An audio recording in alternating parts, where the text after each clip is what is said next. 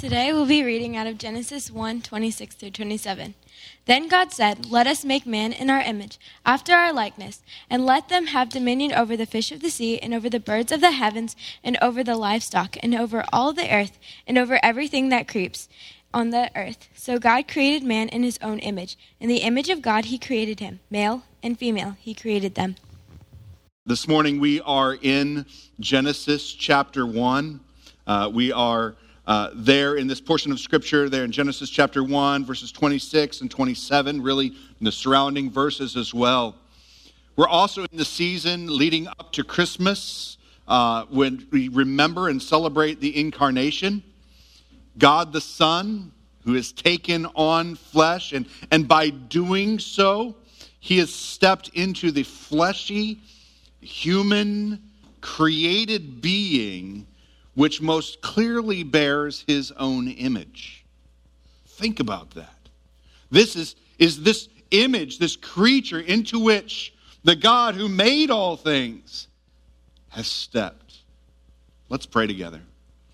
Lord God, I pray that you would give us the right imagination, the sort of the thinking, the imaging that is in line, corrected, guided by your own word. I pray that you would give us thoughts that are yours. I pray that you would give us wonder that is born of thinking of things that are divine and glorious. And the hope that comes from recognizing and remembering the redemption that is in our Emmanuel, God with us, our Savior, Jesus Christ. I pray that you would work these things in the midst of your church this morning as we pray these things in the name of Jesus Christ. Amen. This morning, we are continuing into our second week of our Advent series, this series called Echoes of a Voice. There's a few things I want to remind us of, that it is by God's own words that we have the revelation about God. We have a true and accurate and trustworthy revelation by which we can know who God actually is. But at the same time, in the longings that we have so often shared across humanity, in the variety of our cultures and the variety of circumstances in which humanity has found ourselves, we have what N.T. Wright calls a sort of echo of that voice. Now, we can't trust our longings as authoritative any more than we can trust the echo of a voice. Far better that we would come face to face with the voice itself and hear clearly. But in humanity's shared longings, we discover a question that the voice of God himself alone can answer. So many of the questions that we have about God and about ourselves are born of longings and for longings for justice, longing for peace, longing for relationships. So many things that we long for in this life that we then find authoritative, true, and trustworthy answers for in the very voice of our God. These echoes that are common among humanity that we're sort of spending these 4 weeks of Advent exploring are longings for justice, hunger for relationships, quest for spirituality, delight in beauty. I would suggest that there's a theme that links all of these sermons together, and that theme that links them all together is reconciliation with God. When we come to know God, we come to know the image in which we were fashioned. As we know God, we discover something about ourselves. If we are made in his image, we ought to get to know who he is. And the way that we're reconciled with the place where we live is to be reconciled with the God who has placed us here. And the way that we're reconciled with the people with whom we live is by being reconciled with the God who has made us a people. Simply suggesting that to really understand our longings and find some sort of satisfaction, what we need is not reconciliation simply a satisfaction of our longings, but rather a satisfaction and reconciliation with our God. This is what has gone so wrong in the universe. And this brings us to our passage today. Our passage today, I want to begin actually by remembering a quote from a prayer by Augustine. He writes this: Lord Jesus, let me know myself and know you, and desire nothing save only you. You can hear that the longing to know who we are and who God is, but the recognition that to really have either of those two things, what we need is reconciliation to God. This is commonly called double knowledge, to know God and know yourself. God not only tells us who He is, but when we discover who He is, He tells us who we are. Now, in Genesis 1, it begins with, right? In the beginning, God. And God begins to work, and we see who God is. But then it's not too long before God begins to tell humans who we are. In our passage today, he tells us that we are made in His image. As we're reconciled to God, we discover the perfect image and satisfaction of all of our longings. And as we discover what it means that we're made in the image of God, we discover what it means to be human in the context of our deepest longings for justice and relationships and spirituality and beauty. Just reflect on it this way. When we discover that as humans, we're created in the image of God, when we discover that, when we begin to trust that reality and live in light of it, we discover why it is so important that we do justice to one another. Because to harm or neglect or destroy another human is to disregard the God in whose image we are made. Or when we discover that as humans we're created in the image of God, we discover that we're created in the image of the perfect community, Father, Son, and Holy Spirit. And as our Creator has not made us alone, but has made us male and female, and increasing in number, multiplying and filling the earth in a series of interconnected relationships, we discover by looking at God the nature of perfect community. We are made in that image. And when we discover that as humans we're created in the image of God, we discover that there's something about what it means to be human that goes beyond the flesh and material things. That there's a spiritual reality to humanity that's just out of sight, but it's within our imagination. We can think and know that we are something more than what you can see. And we discover that as we get to know the God who is Himself Spirit. And when we discover that as humans we're created in the image of God, our eyes are opened to the beauty of the word that words often stumble to express. We're made in the image of God, of one who looks at all of creation. What does He say? When He looks over His new creation, He calls it good. And we're made in His image to look at creation and call it good and beautiful, and to take pleasure in what God has made. As I mentioned last week, I believe that our passage this morning about the image of God is the key teaching of Scripture, which explains where this echo of a voice comes from, where our longing for things that seem to be beyond ourselves can truly be satisfied. I find that what is so wrong with our world is that we are running around busy and imagining and coming up with a variety of methods and self-help by which to achieve a satisfaction for longings that can only be satisfied by an image that is beyond us, by an understanding of who God is. Now, before we turn to our passage, I want to give you a quick apology, all right? A little I'm sorry before we hop in. One of the commitments that I have in preaching is that I want to give something that's far greater than good advice for a good life. I want to give you a glimpse of God according to his own self-revelation, according to his word. Can we not agree? This would be great if we could see who God is and what he's done in redemption. But if we're going to talk about God, we're going to have to work hard. We're going to have to think carefully. That's why I said what I said at the beginning to the children who are gathered with us. We got some work to do, kids. We got a lot of words to think about together. And so I have committed to preach doctrinally. All that the word doctrine means is the word teaching. And so doctrinal preaching is preaching that aims to teach the congregation.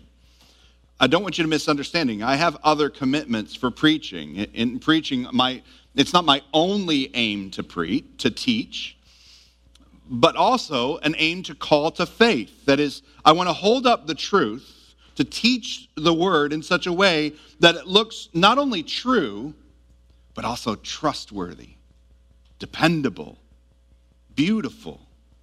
I want to present the truth of Christ and his gospel with doctrinal clarity so that you would put your faith in the truth and so be changed.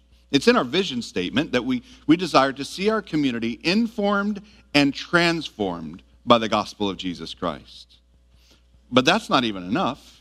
There's a third commitment that's also the aim of preaching to worship.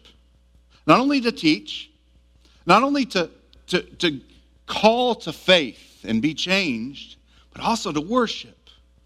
I can't talk about the doctrines of the faith without expressions of wonder and joy. And I don't think I'm alone. You see, as a preacher, I have a perspective on the congregation that not all of you get to have. I get to see your faces. And I get to see you light up when you hear things that are wonderful. I get to see you worship. John Piper has, I think, one of the best definitions of preaching that's out there. He calls preaching expository exaltation.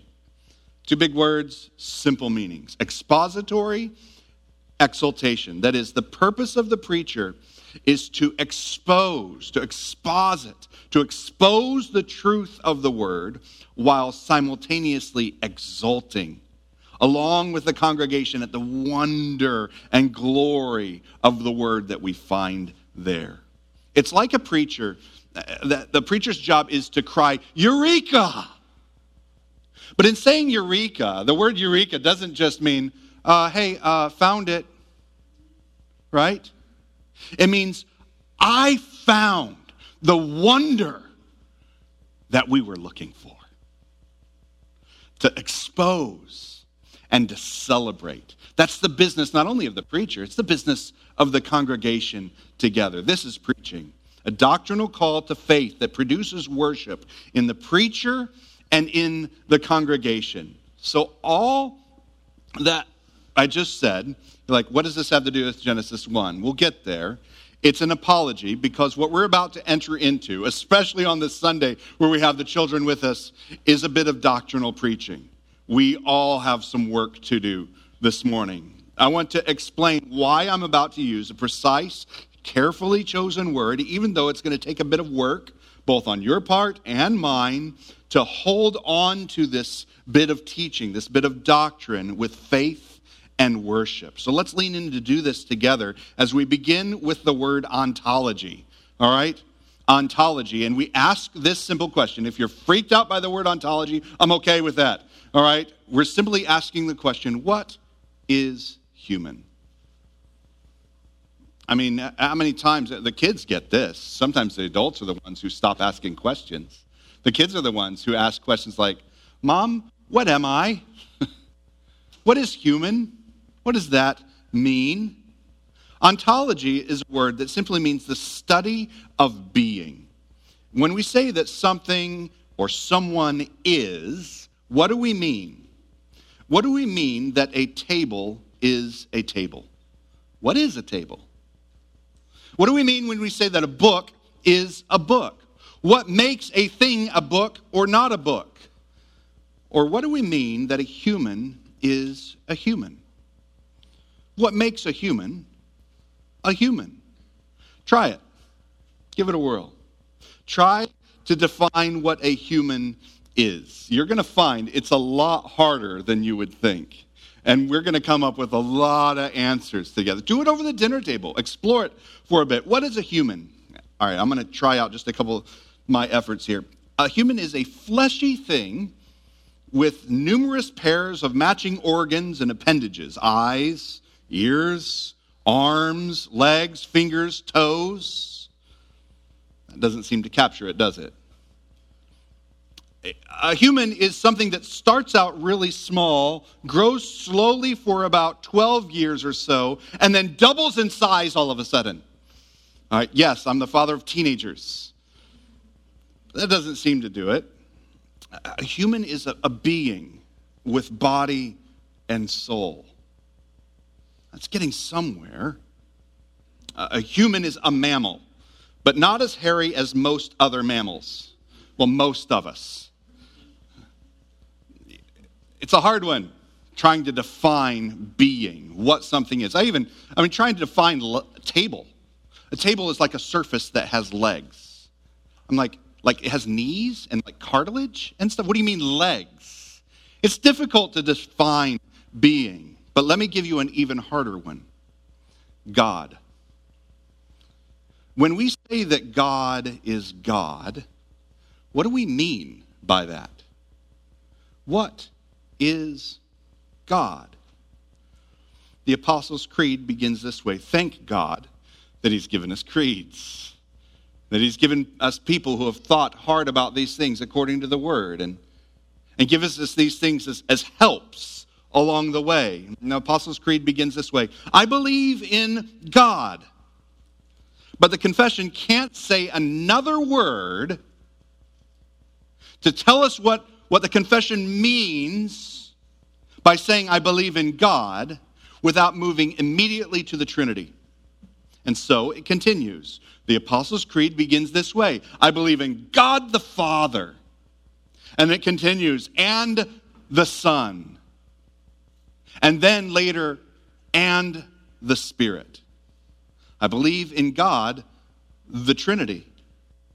We cannot talk about God without talking about the Trinity. And so we come to the reason why I bring up the word ontology. And that reason is the word ontological Trinity. I'm just not going to stop. We're just going to keep on doing these big words. But stick with me. Stick with me. It's worth it. Ontological Trinity. This is a definition by Alan Cairns in his Dictionary of Theological Terms. That God exists from all eternity as triune God, Father, Son, and Holy Spirit. What does it mean to be God? It means to be Father, Son, Holy Spirit.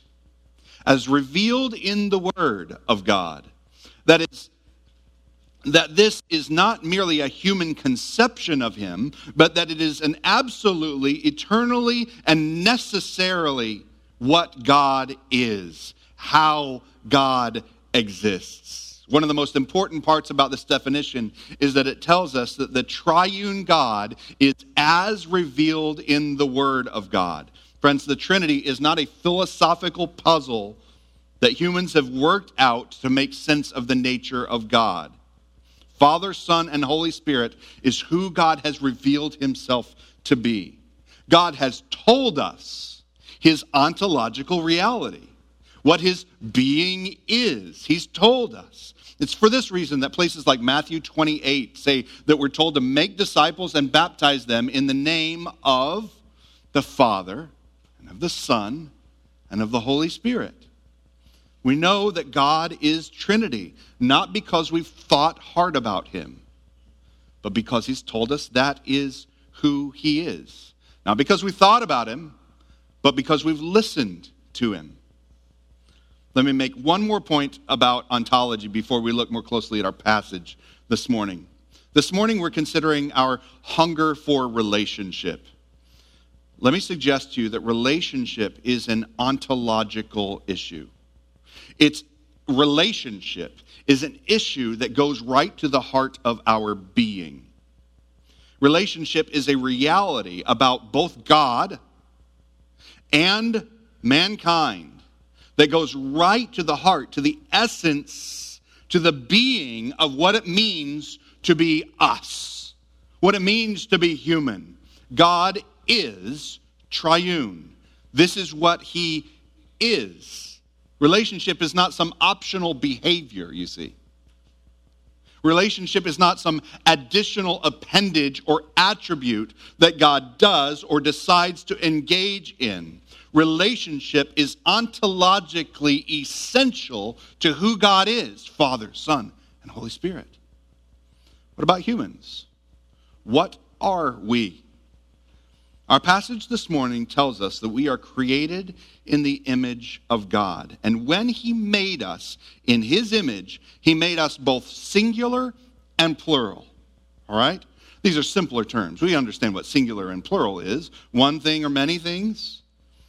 In our passage in Genesis chapter 1, then God said, "Let us make man in our image." It's a singular. This new created being is one thing, humanity. There's one humanity, not multiple humanities. Friends, that speaks to reality in our present moment. There are not multiple humanities. There's one humanity. Singular. But then, in verse 27, so God created man in his own image. In the image of God, he created him, this humanity, singular thing. Male and female, he created them. This newly created thing, this humanity, is created as a them, as a plural thing, specifically as a male and female, created together as human thing. As male and female proceeded to obey God's command to be fruitful and to multiply, so there became many males and many females, but still one humanity. This is what it means to be human. To be human means to be a people. A people together.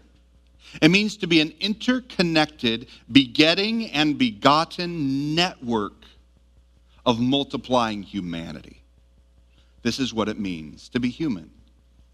Now, I want to say a couple things that I didn't say. Listen carefully. I didn't say that to be a human means you need to have a kid. Didn't say that.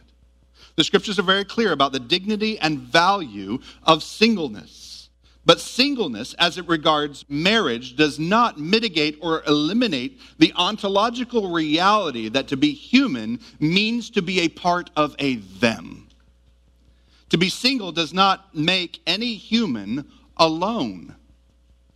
Humanity is created ontologically plural. Whether married or single, you are a part of a them. And whether married or single, God has made us both male and female and has made us a part of a people, a humanity. It's not so much that we're created for relationship. It's not that we're created for something that is outside of us. It's probably more accurate to say that we were created as related. Not to do something after we're created, but being created, we're created as a related people. A word on application. Think of an apple. Got it? Did you think of it? Everybody can do that. I see some of the kids smiling. Now think of a lawnmower. Are you thinking of it? Now the apple you thought of just a moment ago, it might have been red, green. I'm tempted to have you raise your hand and tell me. Was it red or green or yellow?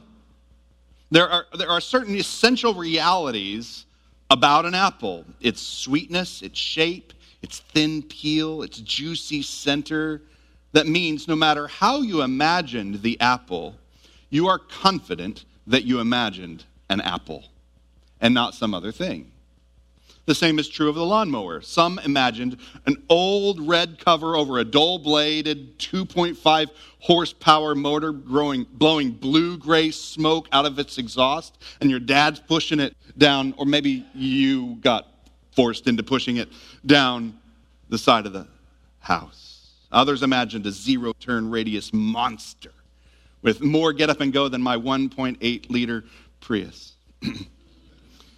No matter what you imagined, you're confident that your imagination was faithful to generate in your mind the image of a lawnmower in its variety of forms. Now do this. Imagine human. Imagine human. You can imagine male. You can imagine female. You can imagine 120 people sitting in a room. You can imagine a small family around a dinner table. You could maybe imagine a person reading a book alone in a chair. But no proper imagination of humanity is possible without the reality that we exist as sons and daughters, perhaps as mothers and fathers, or friends and neighbors. There may be times and spaces in which you find yourself alone in a chair reading a book. But as long as you are a human, you should never imagine that you are alone. That this is who you were made to be. As long as you are human, you are related. My fellow human, I want you to know, when God made you in his own image, he created us. Not merely him and not merely her, them. Here's the beauty of this profound doctrine. I don't have to stop and explain to you why the world has gone so sideways with its imagination and multiplication of genders. It's so clearly stated here in the image of God that it simply needs to be received, needs to be believed, and needs to be enjoyed. Not much explanation is needed. I don't have to stop and explain why the world has gone so sideways with racism and other forms of injustice, as if there were multiple human races. God has made us a people. It's so clear and obvious that what is needed is that we would believe and give thanks for this incredible diversity of what it means to be a singular humanity. And I don't have to stop and explain why the world has gone so sideways with abortion and infanticide. The image of God has created a dignity to humanity in every one of its tiny forms, that not one of us has to be viable or independent to demand the rights and privileges and protections due to the whole of humanity. Human. What is a human? This is why in a world that's largely rejected the reality that we are created in the image of God, and specifically created in his image, that we have so many mass confusions and even delusions, foolish imaginations about who we are and how we are and what we are. We've lost a connection with the most basic, simple realities of our ontology. But if we will restore the center, if we will understand the doctrine, trust God's word, and enjoy his design, we will be reconciled with what it means to be human again. If we'll be reconciled to God, because he's our creator and designer, we will be reconciled with ourselves. We will become human again, rightly so. What I want to do is I want to spend a few moments just reflecting on the image of God. To be made in the image of God does not mean that we have some feature, some mark, some auxiliary imprint that is like God. To be made in the image of God is not that God made humanity, and perhaps you've heard the use of the words, that he imprints on us his nature. It's not the way it's described here. We're made in his image and likeness. This is what I mean. Some will try to say the image of God is that we have language. Others will say it's that we have reason. Others will say it's that we have relationships. Others will say that it's our capacity for worship. And I think all of those things reflect unique realities about what it means to be human. But each one of them are only one feature of humanity. But to be made in the image of something does not mean that we share one attribute of it. Do you see that? It's not that we share one attribute. It means that every moment of design and creation, the image is the standard of the design. I could not help but think over and over again during the course of this week about how many engineers we have in our midst. And engineers know what it is to imagine and think about and fashion and design. And every time you design something, you have a design philosophy that works its way throughout the whole of the design. Not just some attribute about the design, but it's true of the nature of the thing. To be made in the image of God means that we were made, when we were made, God had himself in mind. There's no aspect of our createdness that isn't touched by a thought about the divine. This is my point. Humanity is unique in all of creation. Humanity is uniquely fit to interact with our divine creator. What the image of God means is that the design philosophy that God had in making mankind was at every moment to fashion a new created being, a new ontology, to be in his own image and likeness. Friends, that should sit us up, shut us up and sit us down. Think about it. Is there anything more humbling than for a creature to be sitting in a chair, standing on a platform here, and realize that we as a creature have been made in the image of our Creator? And then to think that we, this newly created being, were so quick in the actions of our first parents, Adam and Eve. And then with each individual life ever since, so quick to raise our fist at our Creator and say, on our own we can live. Apart from your image, apart from your presence, apart from your faith, apart from your worship, on our own we can live. I can have my existence and my good apart from any need of you, we said. I can be my own God. Rather than being humbled under the reality of being made in his image and likeness, we rose up in rebellion against our Maker. Every loss, every evil, every breaking apart of the human soul has come from this tragic declaration. To lose the humility of createdness. We may be created in the image of God, but we're still created. Do you see that? To rise up in pride is to lose something that is essential about what it means to be human. To be human is to be made in the image of God. Made, created by a maker. To mess with, reimagine, distort God's own revelation of exactly what he was doing when he made humanity, to distort the reality of God's image in creation. Our maleness or our femaleness isn't a negotiable characteristic that can be added or subtracted or changed from our humanity. Any more than the ability to speak is simply what makes us human. What makes us human is that he made us in his image. And so it is. Our social relatedness isn't a negotiable reality about us. So I want to press for a moment into relationship, our hunger for relationship. Look at verses 27 and 28 again. So God created man in his own image. In the image of God, he created him. Male and female, he created them. And God blessed them and said to them, friends, this is a blessing.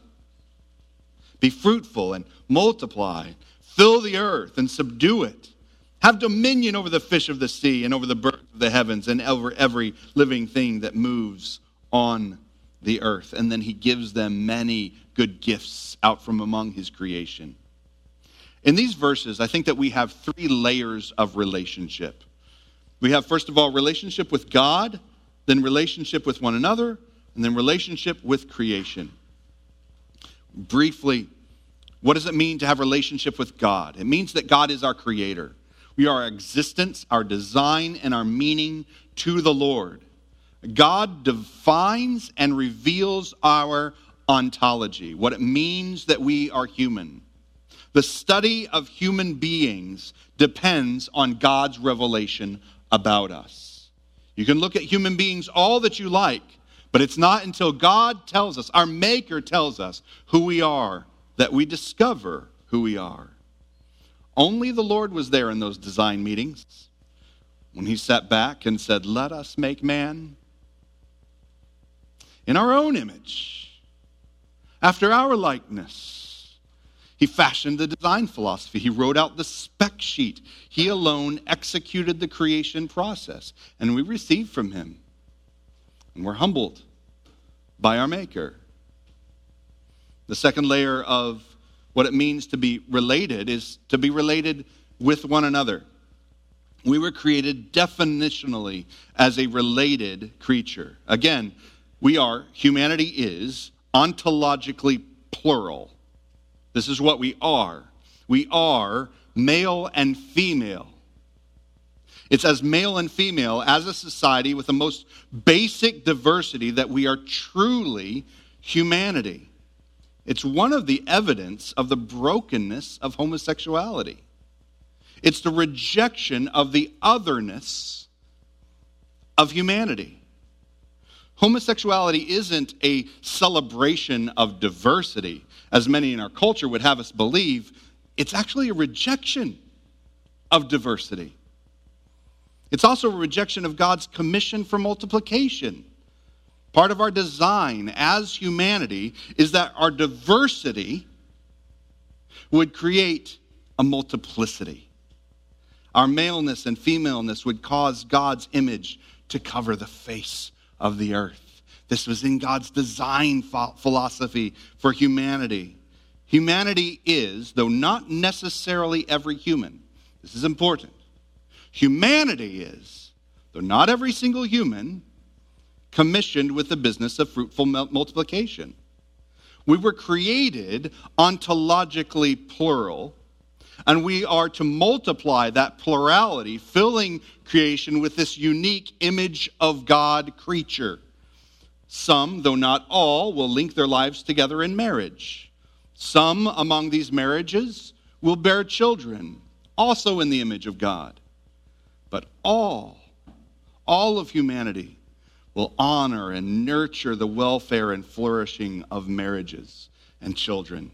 As humanity together in our households, in our friendships, in our communities, we seek the fruitful multiplication that remains God's first command to humanity. This is what it means to be a related, interconnected, and multiplying people over the face of the earth. We are also related with creation. When we look around, what do we see? We see birds, right? Right there in the passage. We see fish, and we see other living things, the passage says. Living things. Now, living things means that there is a beauty and a dignity and a value worthy of protection and preservation in all of creation that surrounds humanity. There is one creature that's made in the image of God. But then there are also living things in all of their beauty. No other creation was designed and fashioned in the image of God, but they're still living. We relate to the world around us not as peers. We relate to the world around us like God, in whose image we were made. We subdue. We have dominion. We rule. And we cultivate. Not as peers with creation, but as caretakers of this place where God has placed his image. It's one thing to look at relationship. It's another thing to recognize this isn't where we live, is it? Things are far more broken than that beautiful image. What we have need of is not just relationship, but reconciled relationship. Let me suggest that the key to right relationship with the world and with one another is found first in that first relationship, a reconciled relationship with God, our Maker. you and I can easily see that things are not right in the world around us. Just open up your eyes and you see it. There's scars, there's tears, not only in our relationships with one another, but also in many of the marks that we leave in creation itself. But as much as the world has sought to repair broken relationships through education and governments and self-improvements and environmentalism, and there are occasionally some common acts of common grace, a brief approximation of reconciliation and renewal.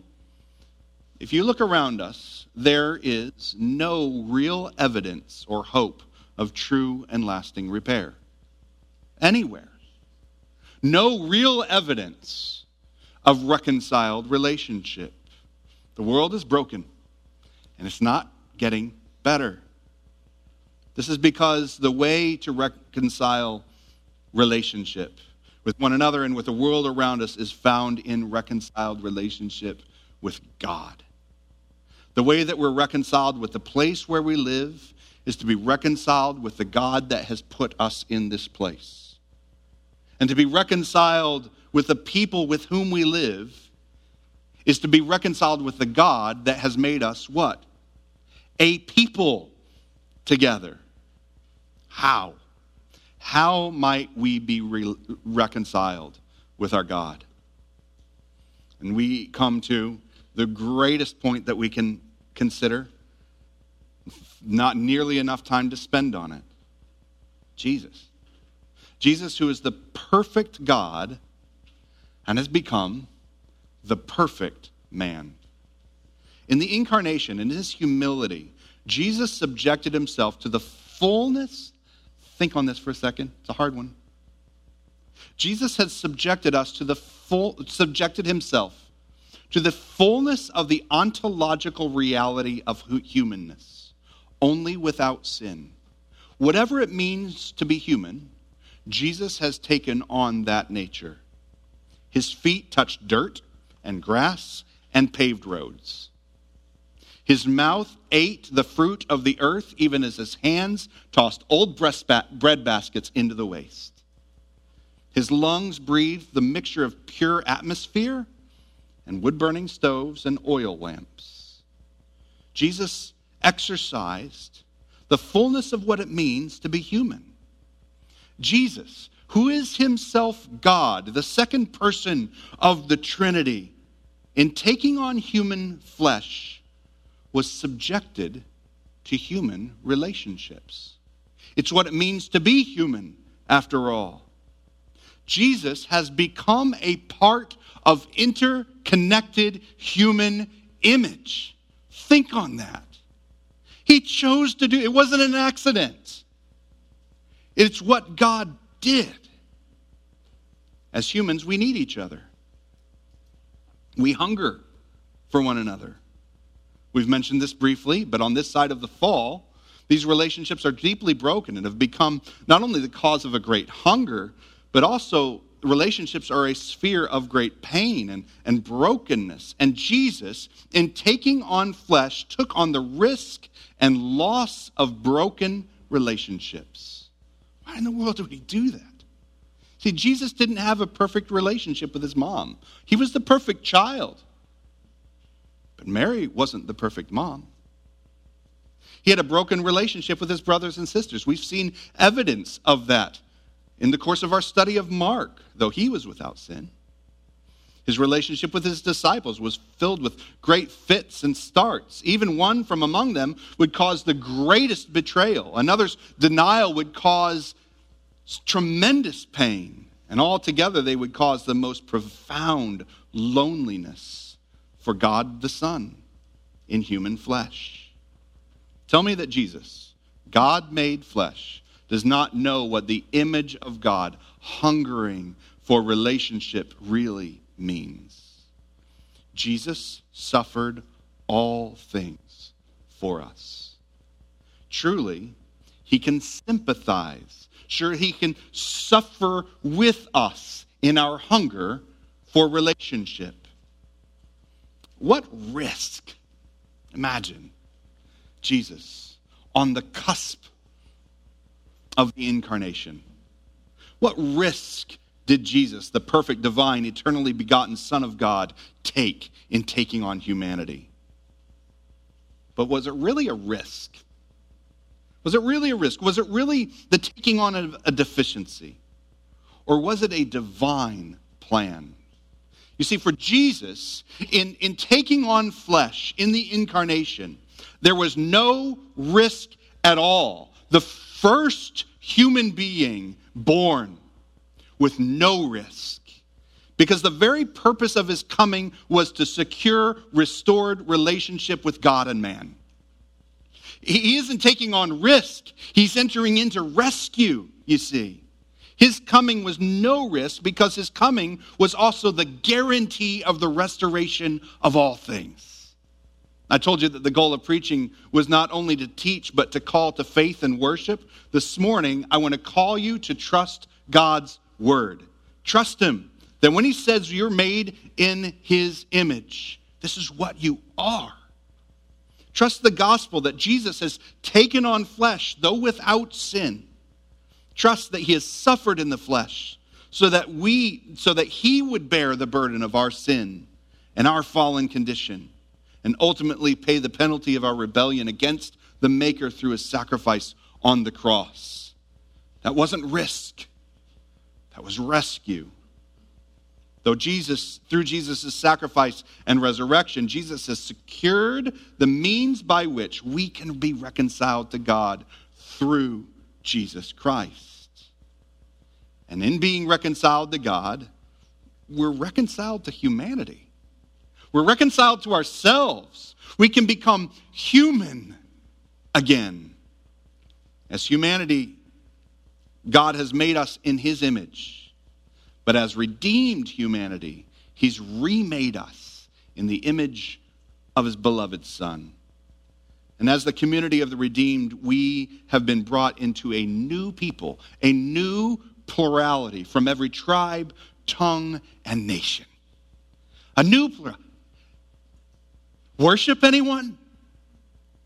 Faith, joy.